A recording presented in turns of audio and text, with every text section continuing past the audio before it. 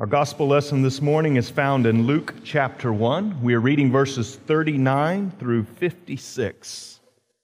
In those days, Mary arose and went with haste into the hill country to a town in Judah. And she entered the house of Zechariah and greeted Elizabeth. And when Elizabeth heard the greeting of Mary, the baby leaped in her womb, and Elizabeth was filled with the Holy Spirit. And she exclaimed with a loud cry, "Blessed are you among women, and blessed is the fruit of your womb. And why is this granted to me, that the mother of my Lord should come to me? For behold, when the sound of your greeting came to my ears, the baby in my womb leaped for joy. And blessed is she who believed that there would be a fulfillment of what was spoken to her from the Lord." And Mary said, "My soul magnifies the Lord, and my spirit rejoices in God my Savior. For he has looked on the humble estate of his servant.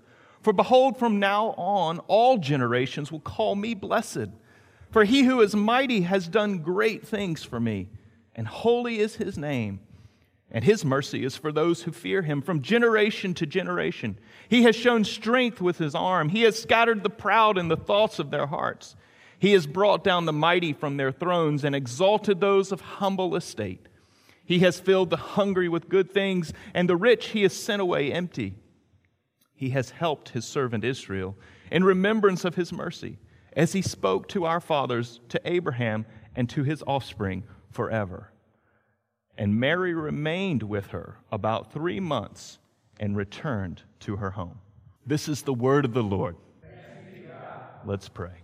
Father, as we gather around your word this morning, we ask that the same Spirit that inspired Elizabeth with joy and rejoicing would live in us to lead and guide us into all truth. And so we ask that you would speak, for your servants are here to listen. In Christ's name, amen. We will be a bit briefer than normal today because we have taken some time to walk you through our new website, and we believe that that's important. And we also are going to do this thing called ordination and installation of our new deacons today. So not to have you here until 1:30, because I know that Presbyterians like to do things orderly and in good time and beat the Baptists to the buffet line or whatever it is that you do. But we're going to work through this next passage in Luke in verses 39 through 56. And as a college freshman, I was attempting to understand what God wanted me to do with my faith. I had grown up in the church, had professed faith in Jesus, and had a true and lively relationship with him.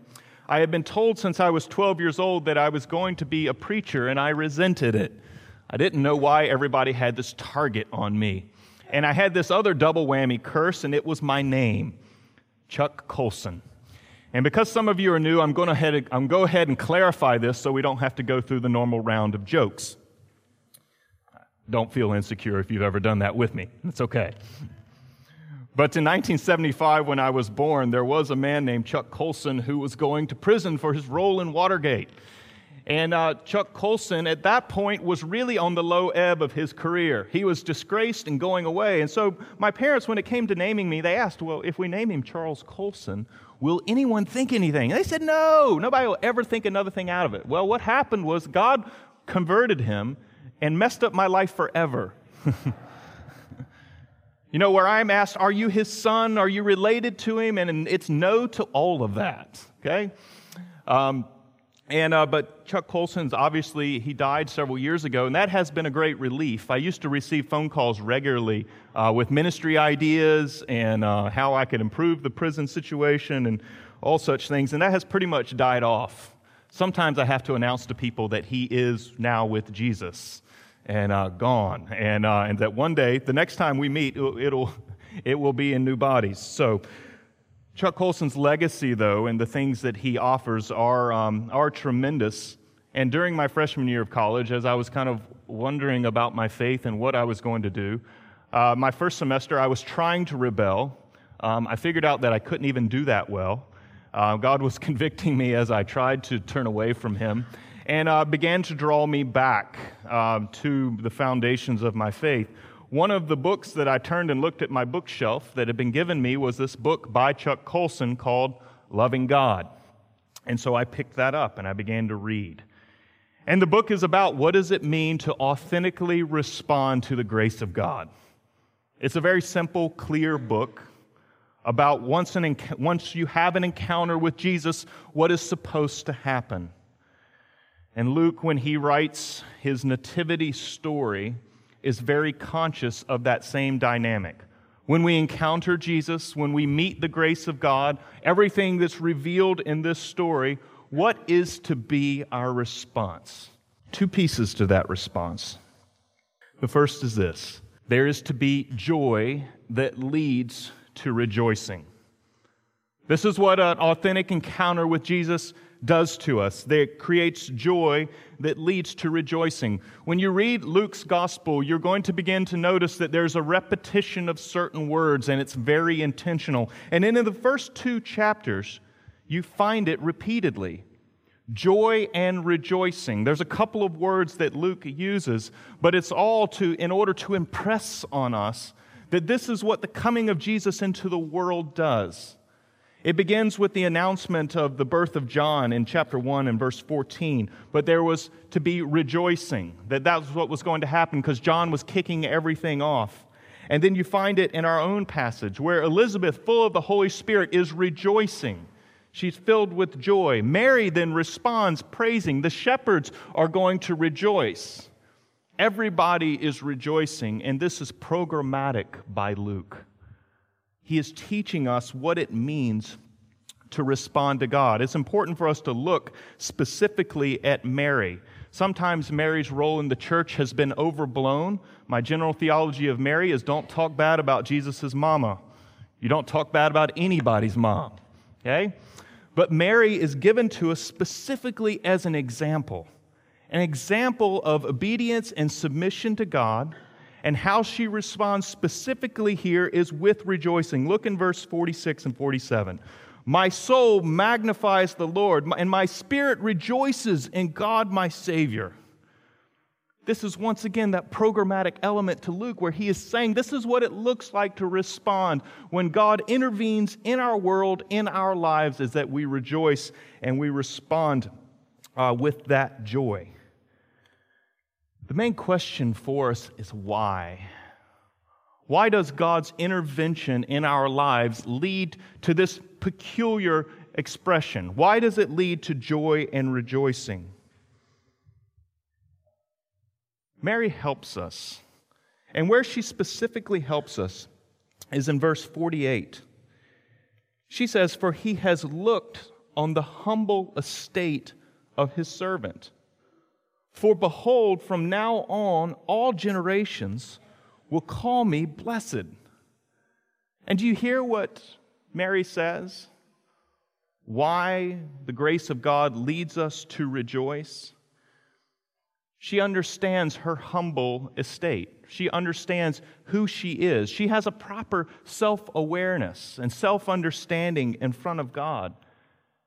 She actually knows that God owes her nothing, that she owes everything to God, and that she doesn't carry the Son of God because of any merit or any value in and of herself. If you remember back to last week when the angel originally announces to Mary, in chapter 1, verse 28, says, "Greetings, O favored one, the Lord is with you."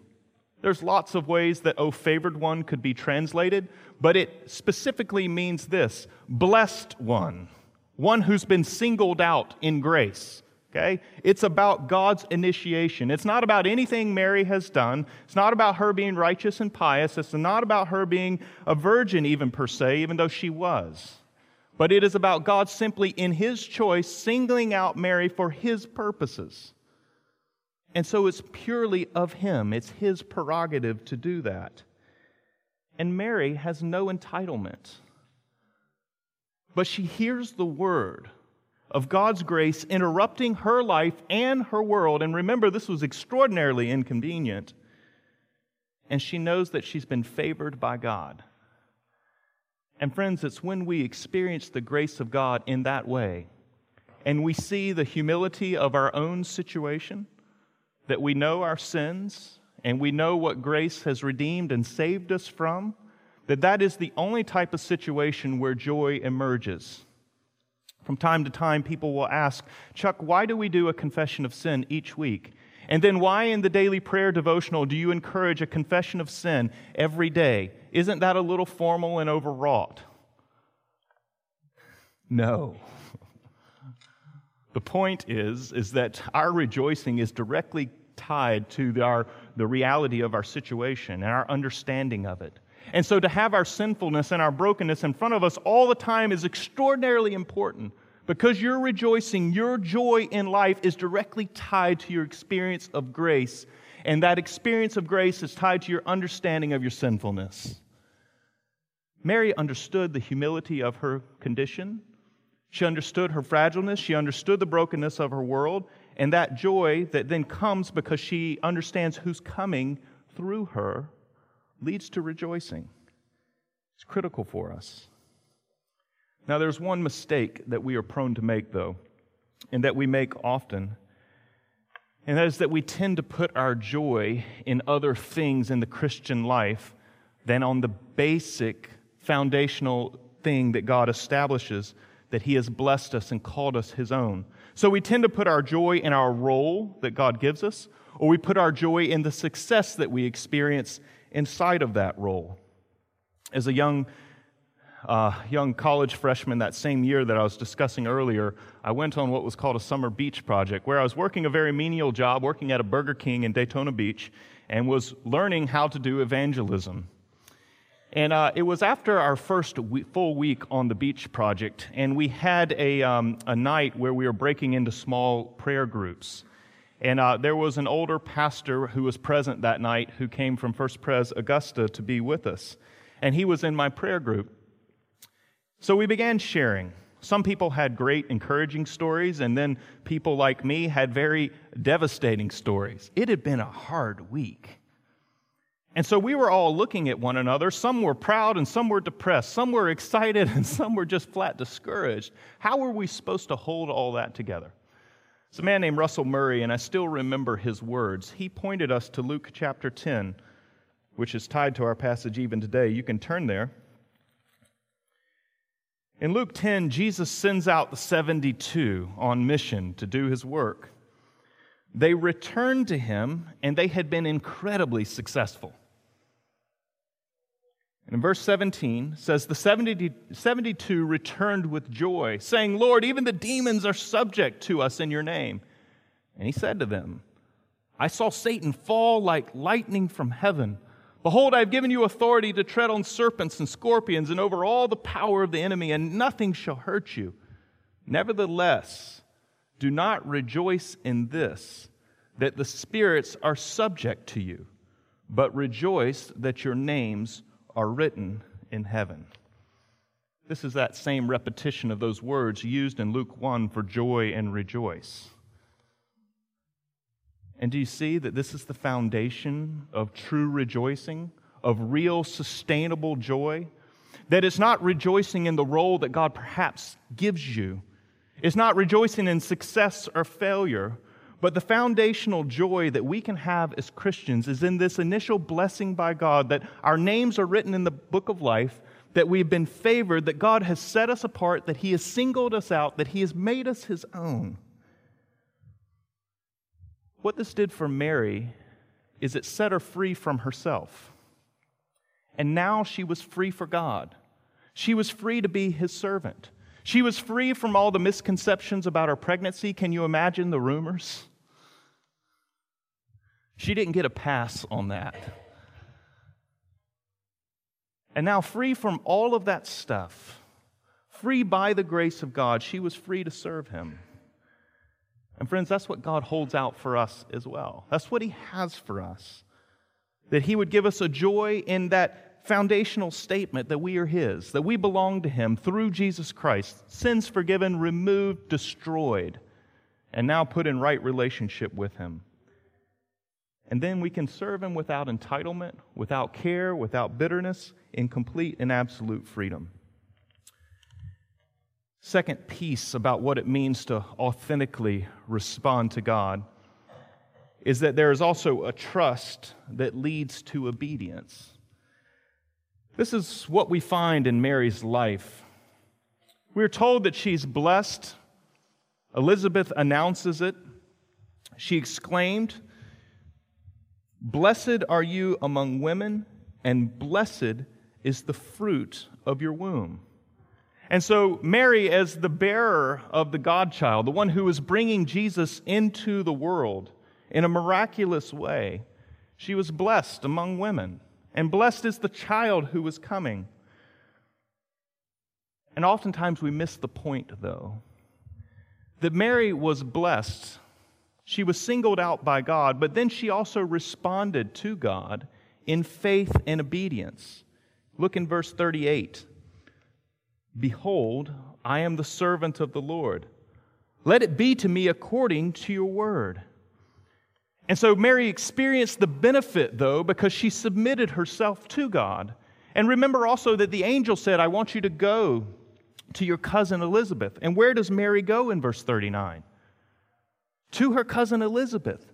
She obediently submits herself to God's instructions. And so she goes and she follows. And so Mary was submitting herself to God. And this is instructive for us, that this is the path that God leads us in, that we're to trust Him, and that trust leads us in obedience to Him. Luke builds on this theme in a very provocative way. If you'll turn to chapter 11. Later on in the story, when Jesus is in his adult years and ministering,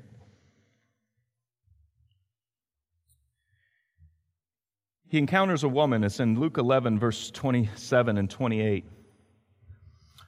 A woman in the crowd raised her voice and said to him, "Blessed is the womb that bore you, and the breast at which you were nursed." But he said, "Blessed rather are those who hear the word of God and keep it." And so, yes, we can respect Mary, but we can also miss the point of Mary. That Mary is an example of trusting in faithful obedience to God, believing what God says, and then following Him. And so Jesus commends to us not the womb that bore Him, but rather those who hear the word and keep it. Those who receive God's promises and believe that they're true and they're good, that they're trustworthy, who receive God's commands not with cynicism and suspicion, but that His commands lead to freedom.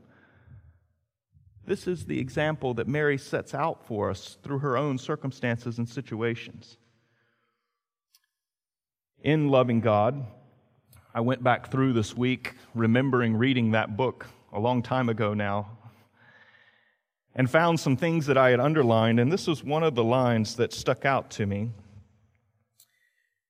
Chuck Colson wrote this: "For maturing faith, faith which deepens and grows as we live out our Christian life, is not just knowledge, but knowledge acted upon. It is not just belief, but belief lived out, practiced." And that's what Mary teaches us. She lives out and practices her trip to Elizabeth, her submission to the angel. This is what faith looks like in action, claiming God's promises and then putting them into effect. This is where she takes us. But what holds this together? A life of joy leading to rejoicing, a life of trust that leads to obedience. What holds it all together? I believe we find this in Mary's song. This is often known as the Magnificat. She announces her humble estate in front of God. And then in verse 50 through 55, she hits a new gear. She begins to sing something new. And what she announces is the great reversal of history, that God was going to throw down the mighty and exalt those who were lowly, that the first would be last and the last would be first, as Jesus would say, that God was going to take those who were satisfied and that they would be unsatisfied, and that the hungry would have a full belly. And Mary is drawing on Old Testament texts here, pointing us to the great fulfillment of the day that had been promised. She wraps it up in verse 55. She says, "As He spoke to our fathers, to Abraham and to his offspring forever." And in this little tagline, This is not just a cross-reference in your Bible. It's a cross-reference to the entire story of the Scriptures. That what Mary is cross-referencing is God's purposes in the world and what God is uniquely doing through the people of Israel, through Jesus Christ, to renew and make clean His world. This is what holds it all together. This is what holds joy and obedience together for us, is the much larger picture and panorama of God's purposes. Because what was clear here in Luke 1 is that God was now speaking and acting to recover His plan to renew the world. You see, the world was a good place, made by God. It was to be a pleasurable and enjoyable place in the Garden of Eden. Then it was polluted by sin, and it was broken and turned upside down, and things don't work like they're supposed to. We're not in right relationship with God, and we're not in right relationship with one another. We're not in right relationship with the creation itself. That our world is broken and tired and busted and upside down, and it's not the way it's supposed to be. But then God began to do something. And in Genesis 12, we find that He singles out a man named Abraham. He was Abram at that time, and says, I'm going to bless you, and I'm going to make your descendants as many as the stars in the sky and the sands on the seashore.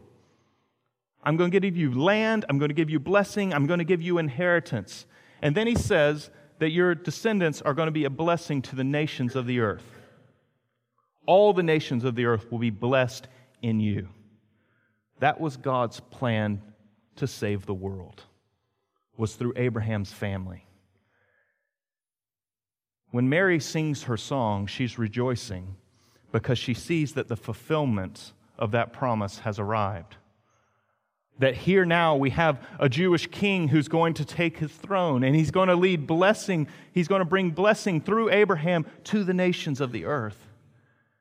And she recognizes that this is going to be the one who brings all things, makes all things right, and can bring new heavens and new earth, who can heal broken and tired bodies, who can fix all that's broken with creation.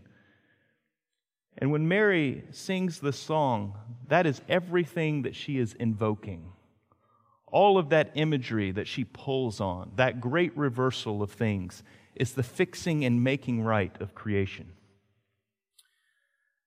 I was speaking with one of my mentors recently. He was telling me about a conversation that he had with a fellow pastor. It was a good friend. They had known each other for many years but hadn't seen each other. They sat down over breakfast, and the pastor confided in my friend. He said, I'm terribly discouraged. Church is not going well. People's hearts are hard. They don't seem to care about my preaching. The culture is all upside down. And so he then went on for about 5 minutes about what needed to happen in the next election cycle. And he talked about how the church was losing ground and everything was torn up, messed up. Mentor took a swig of coffee, and then he looked at him and said, "Snap out of it." And so I asked him, well, how do you respond to that? He said, I went on to preach everything that he already knows is true. He said, what I went on to tell him to remember that Jesus has died and been raised, and that all the world's evil was concentrated on Him at the cross, and He destroyed it when He came out the other side of death. That the Savior of the world has been born and has come into the world and redeemed it. And we're waiting for Him to return. And yes, things are broken and tired right now. And everything doesn't work. But we live in the joyful expectation, because of what He's done, everything that will be. And his friend responded, I know you're right. And friends, this is what happens to us, is we can become very short-sighted. We can focus on the things right in front of us, and we cannot tie all of this together in the much grander, larger story of what God is doing in His world to make things right. Mary got that. Remember, it looked like she was illegitimately pregnant, probably at about 12 years old. But she could tie together joy. She could tie together obedience and trust because she believed that this great purpose of God to renew everything, that promise made to Abraham to lead the nations into right relationship with God, was now being unfolded. And friends, we have to keep that always in front of us, that this is the major drama of history. It's not the little micro dramas that go on in our lives, that the big story is right here. This is what is important. And this is what will lead us in successful response to God, is keeping this in front of us always. And it is also the only thing that will save you during the Advent season from being consumed by everything else. Keep this central. Keep this in front of you. It will drive your discipleship. It will orient your life. It gives you an anchor for your soul.